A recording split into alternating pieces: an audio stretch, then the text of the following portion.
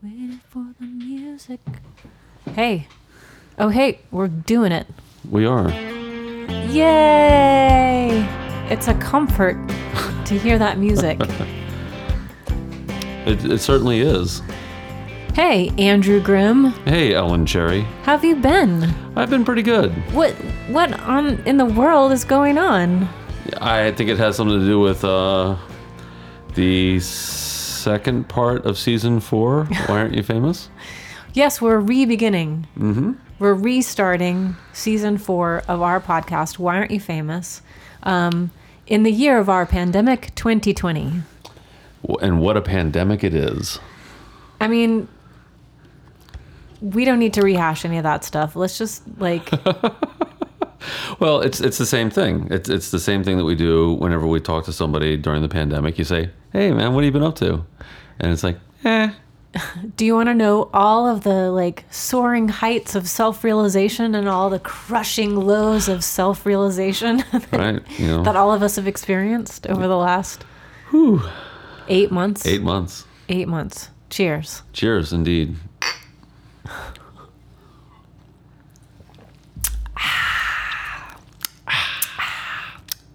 All right, well, welcome back. We did have a porch session this summer, and I think that you and I both thought that we would have time and psychic energy. Yeah, I think it's more on the psychic energy part. To not be completely numbed to the idea of continuing a project that we both enjoy. Right. Well, we had plenty of time. It's just that, The will was weak. Yeah. Or distracted. It was very distracted. Or reserved for other things. Yes, the existential impending dread of whatever tomorrow brings. But here we are. Today is November 20th, 2020. That's right. And you and I are both well. Yes. And fortunately, our families are well. That is true. Both chosen and families of origin. Mm-hmm. And both you and I have found some work. That is true. Not sustainable work yet, but we both have found some work. Not a lot, though. Not enough. Yeah. And that's going to be one of the challenges going forward. And one of the reasons why I felt I needed to re-engage with our conversations. Absolutely. So what we've decided to do instead, originally when we started with episode 1 of season 4, we were going to feature other folks or ourselves out on the porch. And then we got greedy. I think it's more that... Drunk on our own egos. I wanted to go back to the source. Yeah. Go back to the source. And in the first season, I think we had a good concept going. We had if you look back at those, if you look at season 1 and you just kind of scroll through the episodes, it's like, wow, we did a lot. It was 24 episodes. 24 episodes. So quite ambitious. Yes. And we succeeded. Yes. And I got to learn more about you. I got to learn more about myself. That is true. And I'm looking forward to doing that again. So let's dive in. We have decided to go back to the original format of each of us writing an essay and then recording an audio essay that would be around 3 minutes. Right. Mine's over 3 minutes. That's all right. To discuss a topic that we've chosen in advance and then surprising each other by listening to the essay. So do you want to go first or do you want me to go first this time? White men have had a lot of advantages over the years. Right. And so I think it's as the duly designated white male of this podcast. You're like, I should go first. I'm going to go ahead and claim my privilege. No, I'm going to defer to you, whatever you like to do. How gracious. It's the least I could do. Like a micro reparation. Micro reparation, right? I thank you for it. Oh, you're welcome. Yes, so let's listen to my essay. The topic that we chose was broad, intentionally so, and we chose the words, the audience. Yes. And I'm looking forward to hearing what you think about what I wrote. Oh, well, I look forward to hearing it. Yeah, and I'm looking forward to listening to it because I wrote it 5 days ago, and I don't remember what I said. Okay. Sounds good. Here we go. Ooh.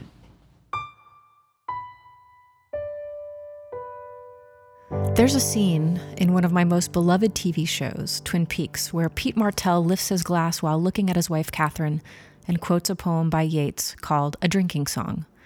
I'm going to recite it for you. Wine comes in at the mouth, and love comes in at the eye. That's all we shall know for truth before we grow old and die. I lift the glass to my mouth, I look at you, and I sigh. An audience to me is an essential element in my chemistry experiment. The living, moving, breathing, digesting, thinking, heart-beating folks who make time to sit with me and listen are special to me. And what I missed most from that time together is how we look at each other while it's happening. I've been on both sides of the stage. I know how it feels when someone sings to me like that. I know what it feels like to be able to hold someone's gaze and sing to them. It's thrilling, beautiful, honest, and also sometimes scary as hell. A few years back, some venues and house concert presenters allowed patrons to record concerts with their cell phone cameras. I really didn't like it. I started requesting that all audience members put their cell phones away. Of course, I didn't want low-quality video and audio recordings to make their way onto social media and the internet, but it had nothing to do with my vanity. It had to do with the fact that I had worked for years on my skill and craft and making meaningful eye contact during performances. The cell phone put a barrier between us. Instead of seeing a person seeing me seeing them, creating this wonderful feedback loop of human experience and recognition, I was staring into the back of a cell phone's tiny camera. What I miss most about performing for a live audience now is the eye contact. On March 6, 2020, I started wearing a mask anytime that I was outside my apartment. My mother had been recently hospitalized, and I saw what was happening in China, Italy, and other places. This virus was going to smash into and ravage my country. Wearing a mask seemed like the very least that I could do. Shortly into the pandemic, I remember thinking, with a little bit of joy, that eye contact might return in a pretty serious way. People on the street might be more inclined to make more deliberate eye contact as a way of expressing solidarity. "We are in this together, you and me, friend," our eyes would say. We might learn a new way of communicating, and maybe we might fully know each other. Even strangers could do this.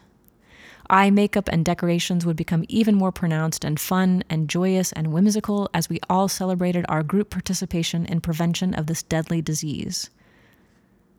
The president and other Republicans quickly politicized it. Cleverly, wearing a mask was perverted into a yoke on essential freedoms as Americans, rather than as a sign of caring and love for ourselves and others. Performing and teaching in front of a cell phone camera or through a computer over the last 8 months during this global pandemic is the right choice for me, but it is not performance in any form like it was before. Yes, it's true that I may be making some type of contact with the invisible audience out there watching me, from my place of refuge to their place of refuge. Yet now I feel like every show is one where the cell phones were permitted, and now I'm only making eye contact with a machine.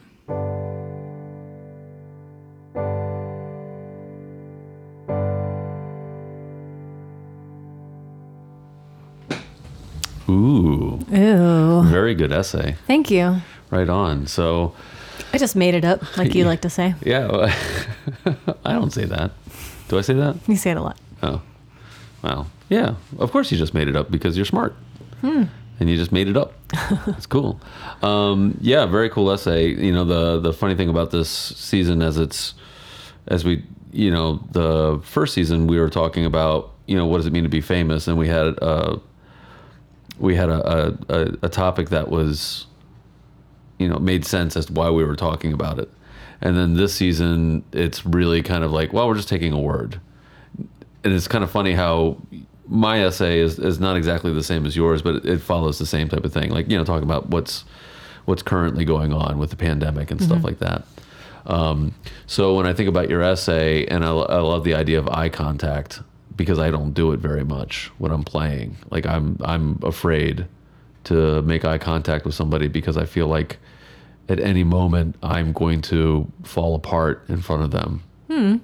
Because, well, my songs are kind of sad. And so I'm kind of like, that's why I don't make a whole lot of eye contact. I'm working on it because like someday I'll become evil and be trying to make other people cry. But I think it's really true about what you're saying about this whole idea of like what you miss the most is eye contact and how, you know, being able to look into another human being's eyes is how we know that they're a human being.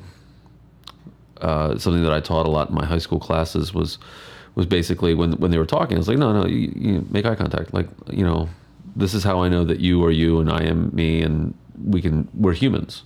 Right. And it's going to go down as probably one of the fundamental mistakes of the pandemic was the fact that a large portion of our population was told to not make eye contact, to not wear a mask. Because if you wear a mask, the only thing you can do is make eye contact. And yeah, that's what I was thinking about, how there was going to be this beauty in it, because I know that there's been at least one New York Times article written about it and probably studies written about it, but the idea of falling in love with somebody, and I'm not talking about necessarily romantic love, but affection for and caring for another person, is if you stare at them for a few minutes, seconds, making eye contact, meaningful eye contact, that it fosters a quicker connection. Yeah. And we communicate so much through that. And I don't recall, I feel like we did talk about this during the first season, where we talked about people making, like recording concerts with their cell phones, and how it had changed the way that you and I performed. And I remember, because it's been a complaint of mine for a while. Sure. Pre-pandemic. And so I think that was like, oh, there's an opportunity here that we're going to miss, to also just make this like fun at the beginning, like make it whimsical and silly, and right, and make eyes like the most fashionable part of the face for 2020. Right. Okay, Andrew's getting attacked by a cat right now. Yeah. You can't see this, listener, because you're listening and not viewing. That's right. But his little cat Moz is trying to rip his suit apart. Yeah. She's cute like that. Yeah, and sure. Cute. I mean, she just really wants affection, but the only way she knows how to get it is to attack. To be like, give it to me. Right. I'm not going to pet you. Anyway, yes. So that's what the words the audience sparked in me. And I think also you and I had previously talked about what we missed. Yeah.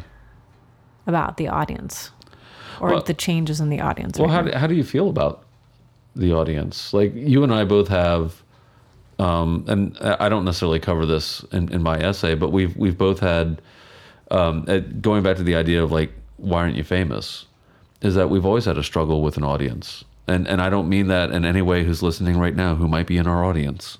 People who show up at our shows and buy our records and like us. We love you so much, and thank you for the support all of these long years. Yes. And because you know what I'm going to say next is that we also struggle to gain a wider audience. Right. And to retain an audience. And so how do you feel about that audience? Because you do that every Wednesday, your videos, and they're really good. Thanks. I'm not just saying that because you're my podcast, co-host across the table from me, but they are. I mean, Moz, you are not a part of this podcast. Stop being so attention needy.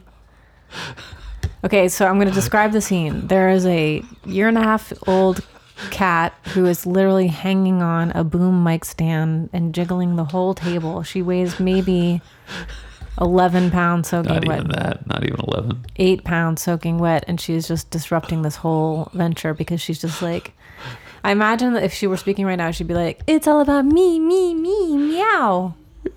Moz, stop. Don't do that. She's going to go after you. We're trying to focus. Everyone at home is not getting, hopefully they're getting as much a laugh out of this as we are. Okay. All right, down you go. Yeah, I'm going to put her somewhere safe. Okay. So just entertain the listeners while I do this.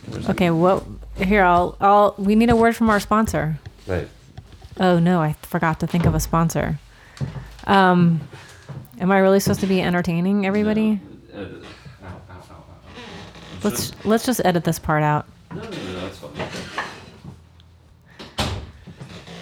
Okay, she's been put elsewhere. I'll let her up in a little bit. All right, here we go. Oh my goodness. Okay. So the question audience, was, how do you feel about the audience? Like, oh yeah, because we were talking about, so I started on April 1st doing these Wednesday concerts at 4:00 Baltimore Standard Time, and I based it on the concept of some recovery language, which is that you take, sometimes you take it 1 moment at a time, sometimes you take it 1 hour at a time, 1 day at a time, and I thought I'll take it 1 song at a time. and just play one song and then have half an hour to talk and play the song twice, discuss the song. Because I'm running all of the tech myself, I don't get to field comments. And so it doesn't actually feel like a live performance for me. Yeah. And the reason why I wrote the essay that I did is that I feel like I'm back in a, like, I wouldn't say hellscape. I wouldn't go so far as to like a hexscape. A hexscape. It's like a purgascape, purgatuscape. Limboscape. That it reminds me so much of the way the powerlessness that I felt in those shows when I didn't yet realize I had the authority to say, this is my performance. Everyone needs to put their cell phone away. Right.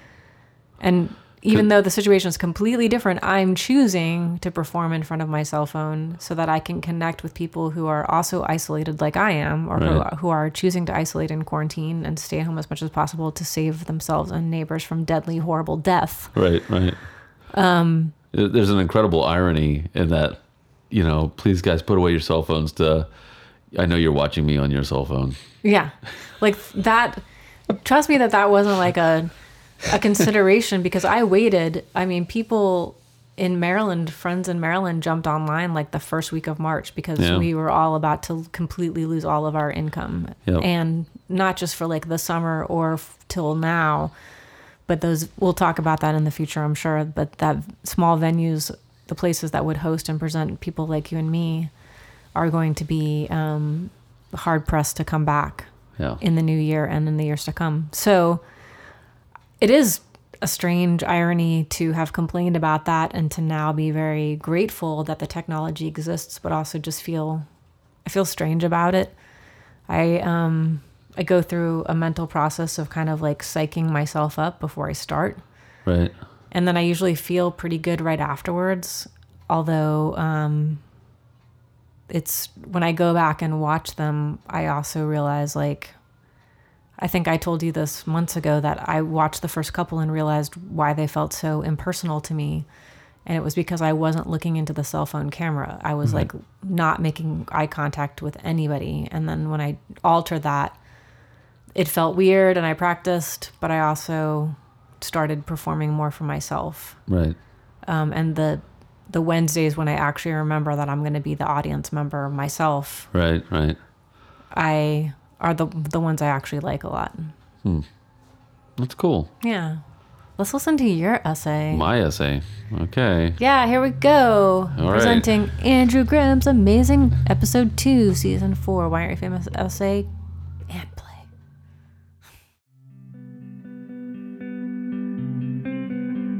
Equation for friction, audiences and artists.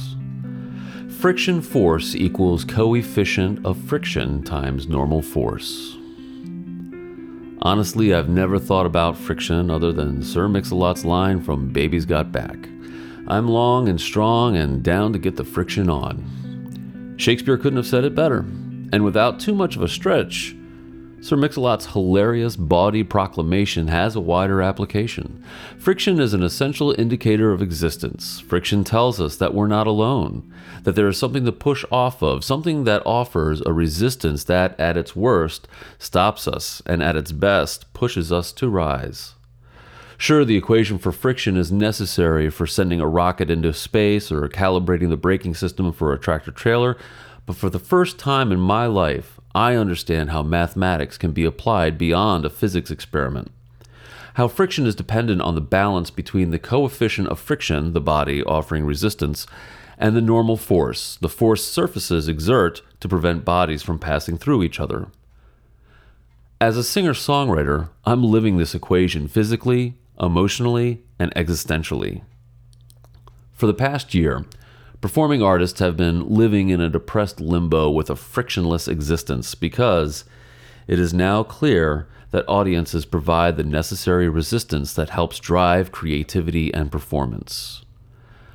On March 12th, when it became apparent that the COVID-19 outbreak was clearly building up to a pandemic and America was going on an indefinite lockdown, businesses shut down, schools went virtual, and musicians lost big. Venues closed, audiences recoiled in the horror of nowhere to go, and artists turned to Facebook Live. We were so young then, hoping that this lockdown would be cleared up in a couple of weeks, maybe a month. This would be an aberration, a momentary gap until we recover and head back to normal. We all know how that turned out. 8 months later, some people are playing limited capacity shows in drive-in theaters, if you're famous.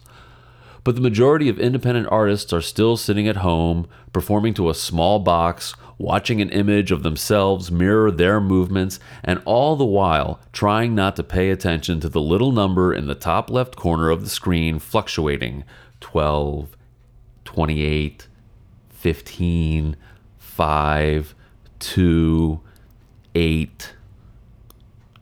I'm no different. When all of my shows, gigs, and tours were canceled, I immediately turned to the internet and played a few streaming sets that were well received and helped financially. But over time, something happened. Within a month or two, fewer people were watching, sharing, and conversely, fewer artists were streaming.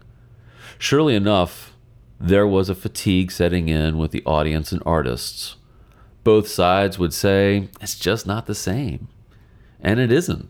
For me, I started focusing on making a couple of records. Making a record for me is an isolated process where the audience really is me and the people I'm playing with. Later, I'll share those records and people will buy them and listen to them by themselves, I guess. And that's the nature of recorded music. But one of the reasons I make records is to then go out and play those songs for other people, to reinterpret the material in a live setting, to apply the normal force of those songs to the coefficient of friction that is the audience. Combining those two surfaces produces an effect, a friction that stops us or a friction that lifts us. It's the formula that drives creativity, improvisation, and spiritual relief. 3 essential elements of the human condition: proof of life, a symbiotic existence between audience and artist. But in this ongoing time of isolation, artists are without that audience to push against. The online performance model is a series of diminishing returns.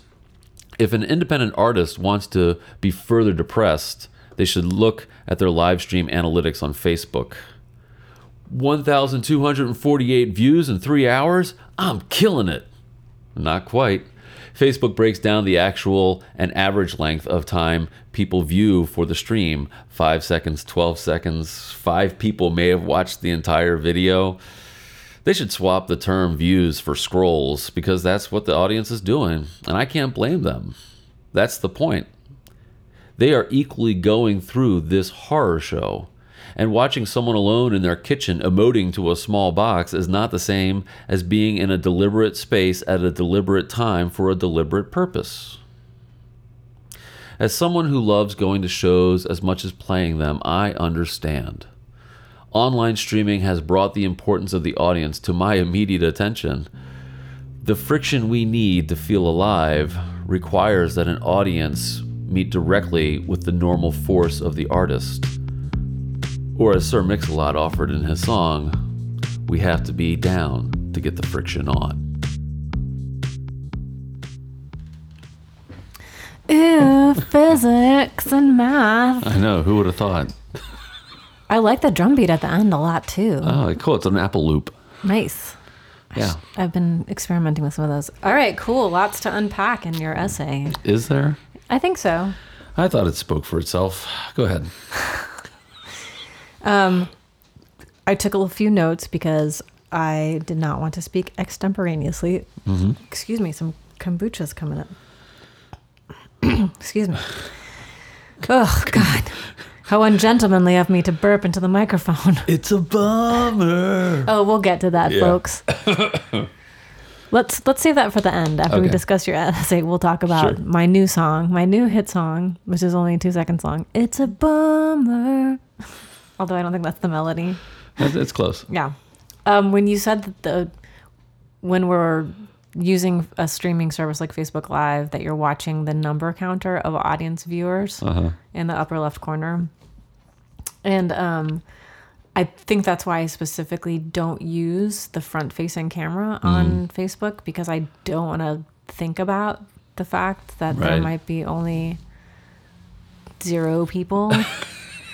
And I'm reading a great book right now about the scientist who goes to educate or to collaborate on education with Tibetan monks called Humble Before the Void.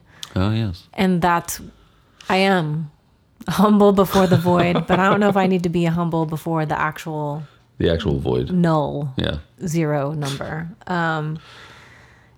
You said it's just not the same, and that you're understanding that in a renewed way. I loved when you said the friction that stops and lifts us, and the idea that the resistance of the audience is the test of any live performer. Because think of how any person, clown, puppeteer, comedian, I like how you let off with clown.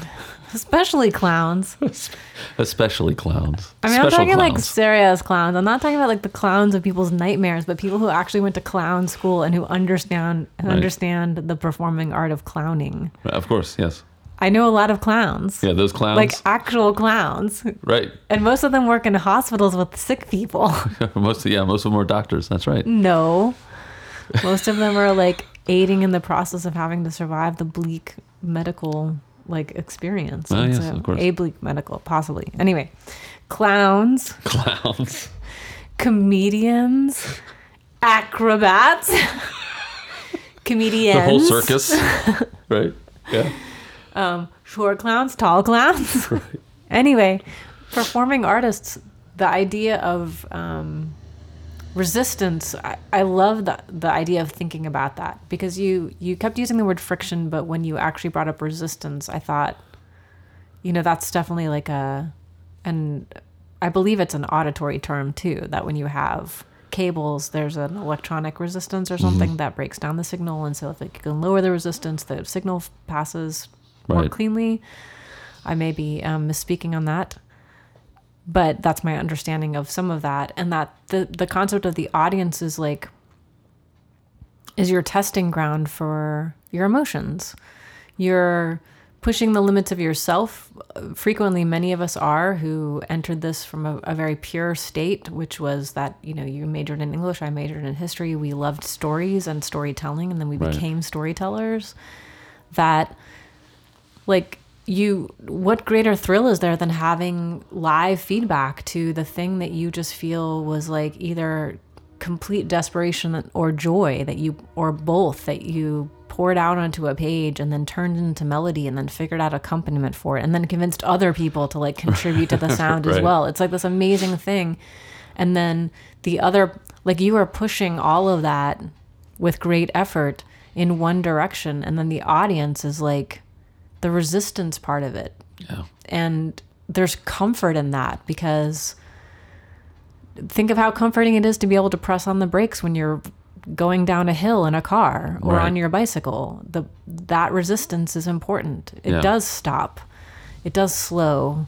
And I think your essay speaks to something that I wasn't necessarily thinking about too much, but it sparked in me just thinking about that live feedback of performing for an audience is not present in the same way on a streaming service. It can't be, especially for either one of us. We don't have a team of technicians who are shouting, comments or questions to us from an audience member Right. and making it seem like a more live experience. Which is also, I'm going to stop you for a second, because that's a double irony based on your, because I didn't mention comments necessarily on mine, but you were kind of talking about that in your essay or in our conversation about it, and she put down the water bottle of truth. Do you hear that? Maz really wants to get out of the basement. So impending doom?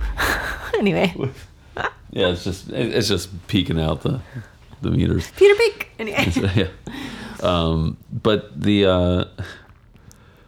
I'm sorry, I derailed you. Okay. In my essay, I was talking about.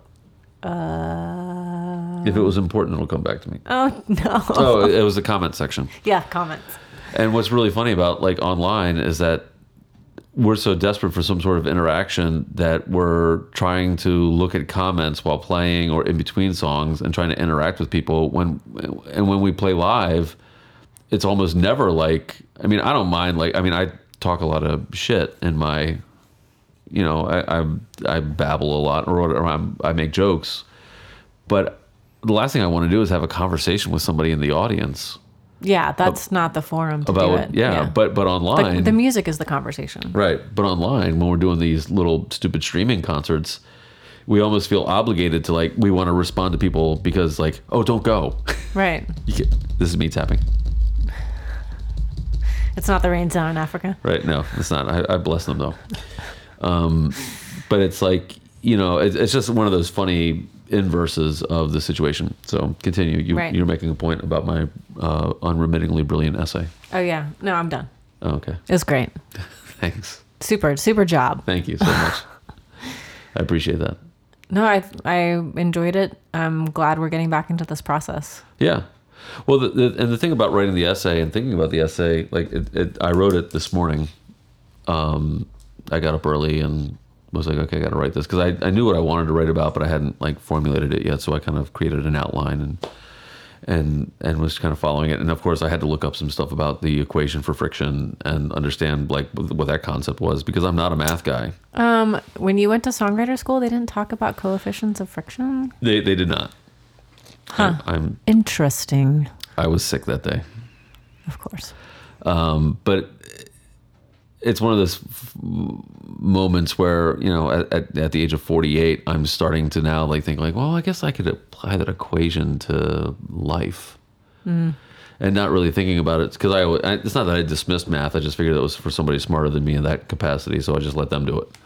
But as I started thinking about the friction thing, it's kind of like, you know, I was really nerding out about the coefficient and the normal force idea of, like, well, why, you know, the only band, I think, in the history of rock and roll who have completely ignored the coefficient of Andrew's friction. About to throw some shade. Andrew's about to No, I don't. This is a shade. I think I'm going to say it, and you're going to be like, oh yeah, you're right. Okay. AC/DC. They were just on NPR. They're just like, we are going to experience no resistance. Even if resistance exists, we are going to, like... Well, but if the coefficient of friction is the audience, and if you're putting your normal force to that, you're going to have to change it somehow.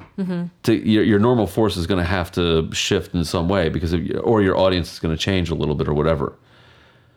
You know, and they've just been applying the same damn force over and over again to the same audience, and it's still like, yeah, man, AC/DC rocks. It's the same album every single time. They were just on NPR. Like, I think David Green interviewed them. Interesting. And and they're playing clips of their songs. It's like, yeah, that sounds like Back in Black.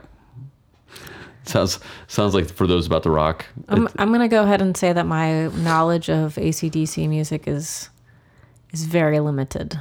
Well, that's a very privileged statement to make. I know there's something about, because you and I both got them, so we can talk about them.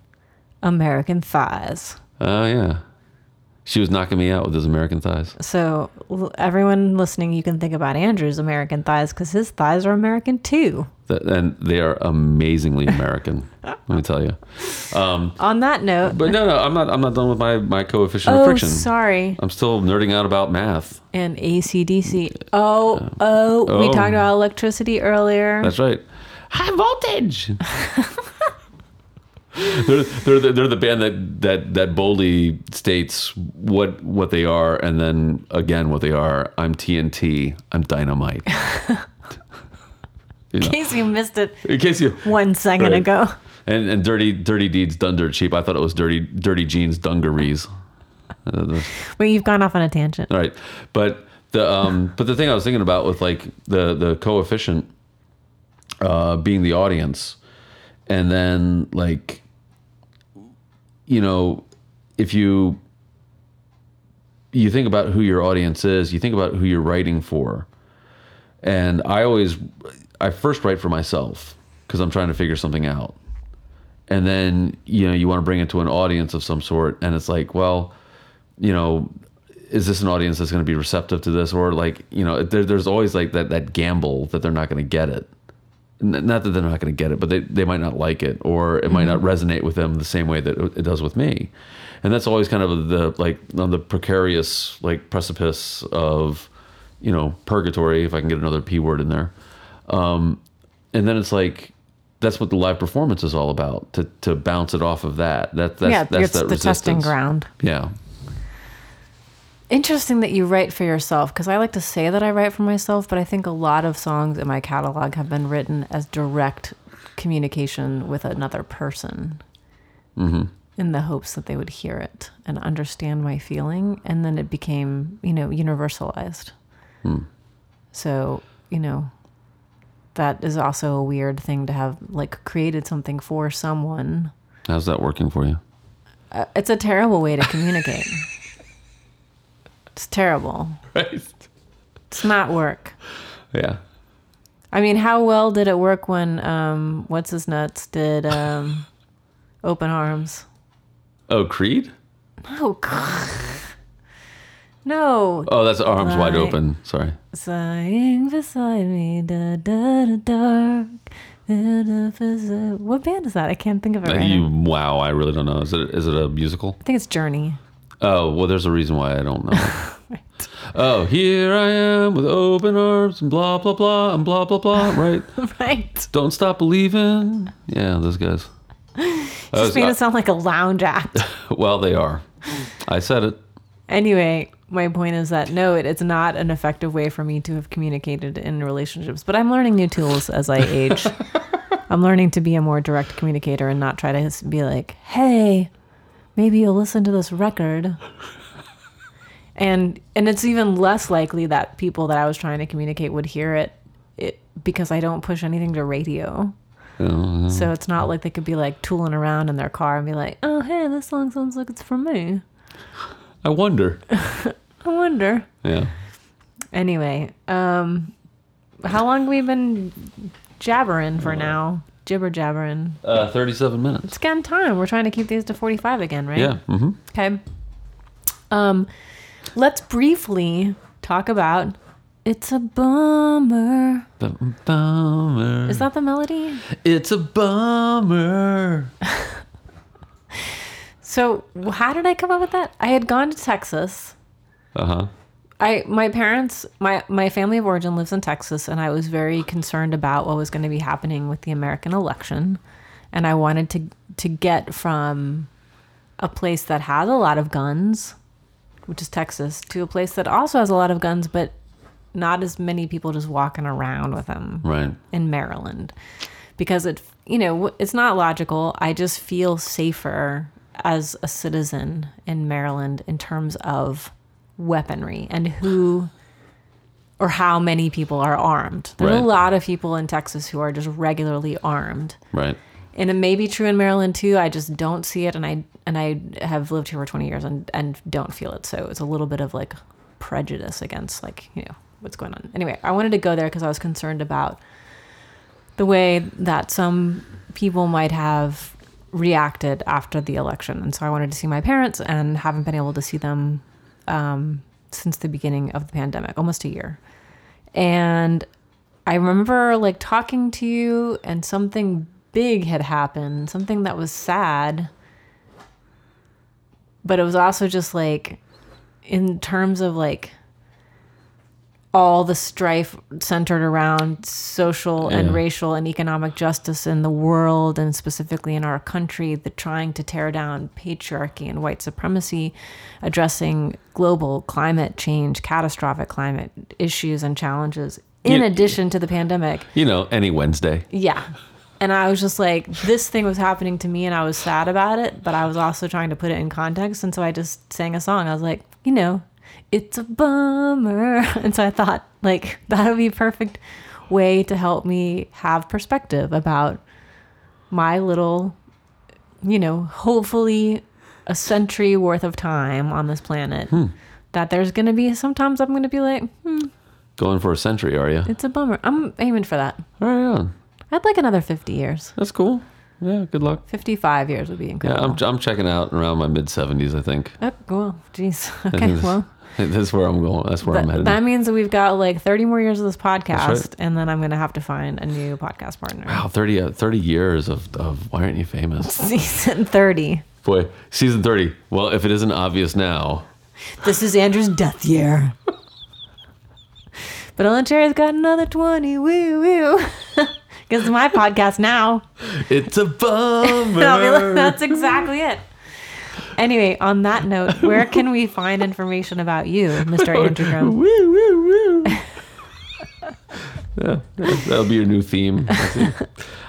You can find information on my stuff. Well, actually, let me tell you, I just on October 30th, I released a solo record called A Little Heat. It's very good. It's out on, thank you. It's out on Whistle Pig Records, and It's on all the platforms that you can listen to it. it's true. You don't have to hear me do it live. You can hear me do it virtually or whatever. Right. And then June Star's got another record coming out in 2021. You had some pretty cool collaborators on that. How did that record get produced? It's kind of a cool story. Well, it being once again the duly designated white male in the room, I contacted another white male. Another white male.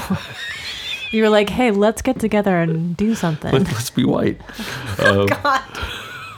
No. No, of course not. It was at the beginning of the pandemic. I wrote and recorded everything within the first month and a half of the pandemic, and Yeah, you were on fire. I had some really good collaborators. Eric Amble, Roscoe Amble, who's up in New York City, producer for the Bottle Rockets, played in Steve Earle's band for a while, and Joan Jett and the Blackhearts. He's a really good guy. Also a cat owner. And a cat owner. He's got Evie, who's a sweet little black kitty cat, a rescue cat that he got. And so it played, we recorded songs remotely. I would write a song a day or sometimes 2 songs a day or whatever, and we would just kind of layer stuff on there. And then we started expanding the sound a little bit, and we got Dave Hadley on there playing pedal steel. Brian Sims was playing accordion. Eric's wife, Mary Lee Cortez, sang harmonies on there. We had a drummer, Kenny Soul from New York. He played on there as well. And then I played a lot of the other instruments, the bass and a lot of guitars and stuff. And Eric played guitars and sang harmonies. And then kind of like a clutch, invaluable member of the team was a little somebody we know as Helen Sherry. Got on there, and no, it was Ellen Sherry. I know you're like, who's this Helen Sherry person? Well, you should check her out. It's all She's my slutty sister. it's all uppercase. Helen Sherry. Her name is like yelling. That's right. But Ellen Cherry sang some beautiful harmonies on the record for me, and It was super fun. It got me to realize how badly I needed to update all of my computer and software. So it forced me to do that. And then right after that, you had that other project with what's his name? Kurt Deemer. Kurt Deemer and the other guy, Jay Schwartz or Jay Schluter. Schluter? Yeah. Is that his name? Okay. Yeah. I don't know him, so. Yeah, so I did maybe. He's a super cool dude. He has a lot, his music is very philosophical. Oh, cool. And I don't know when that record's coming out, but Kurt's record is coming out pretty soon, actually. I think this month. Yeah, he put a single out. I think he's got something else coming out. Yeah. Yeah. So that was really like helpful to me because I was like the Leonardo DiCaprio character at the end of Titanic. I was just like, I'll just be in the water. You float away. I'm just going to sink to the bottom. And then people were like, no, sing on this. And I was like, okay, I won't sink yet. Helped me a lot. Well, and I'm glad. Yay. So you can find, long story short, you can find all that stuff on junestar.com and also on my subscription, junestar.bandcamp.com/subscribe, where for $5 a month you can get everything that I've done, plus lots of bonus stuff. This year I'm writing as many songs as I can. And so there's lots of exclusive content on there. And that's where you can find my stuff. Ellen Cherry, I do believe you are maintaining a website still. Yes. Lo, these many decades. Yes. It's if you type into your internet browser, the URL, http://www.ellencherry.com, ellencherry.com. You'll find me. Currently, there's no tour dates on the tour page because I'm not touring because there's a deadly pandemic. I also have a Bandcamp page is it Bandcamp first? No, ellencherry.bandcamp.com. I'm so bad at this. So out of practice. You have a subscription It's too. a bummer. That sounds so strange. I haven't converted it yet to 96. So It sounds so like Irish. You should play it like this. And then slow it down. We're listening to the outro music and it sounds... it won't sound like this to you, dear listeners, but it already faded out. That's crazy. It alarmed me. So you should have heard yourself at that speed on your essay. It's pretty awesome. Anyway, what was the question? The question was, well, you already answered it. Where do we find your stuff? Oh, yeah, there you go. All right. Yes, I do have a subscription service that is full of essays and videos and animations and random songs, and I continuously rededicate myself to it every 2 months. Right. Thank you, subscribers. I love you. Although every month is a cliffhanger. My subscribers are very special because they support also the Wednesday shows and a bunch of other video and stuff that I do. So cool. Yeah. This is super fun. Let's do it again next week. All right. Next week it is. Everybody out there, we love you. Yes. I don't want to speak for you. Yeah, you can. It's fine. Can you put a little... Oh, I have a recommendation. I know that we're supposed to be done. We're like way over time here. On the way out here, I drove out to Westminster to record this podcast. Old school, like we did first season. And I was listening to my most relaxing tunes on the highway, which is usually a lot of like Richard Marx and Peter Cetera. I'm not ashamed. And a song came up that just instantly made me think of everyone working in hospitals. And I dare anyone listening to put on Wind Beneath My Wings and just imagine a person in scrubs attending to a patient.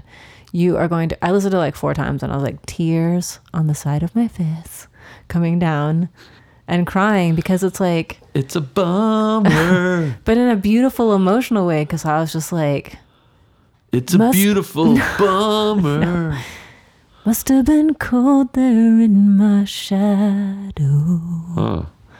Never have sunlight on your face. Oh, geez. Such a good song. And if you picture somebody, an essential worker, you are going to feel your heart swell with gratefulness. And then you'll have to go to a hospital. No, because I'm just saying it made me think about infarction. How amazing the people that are doing this frontline work are, and it's nice to have an opportunity to say thank you. Yeah. If anyone is in that work or knows anyone, absolutely, we appreciate it, and we thank you for keeping our stupid asses alive. We love you. Put your mask on.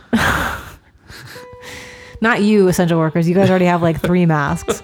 But anyone who's not wearing a mask, now's the time. It's okay if you changed your mind, you want to do it now, just do it. Wear your mask anytime you're outside of your house, and be well, be safe. Okay. Goodbye. All right. Bye. Bye. See ya. Yay, wow. We did it. All right. You could cut off the end if you want. Okay, I will.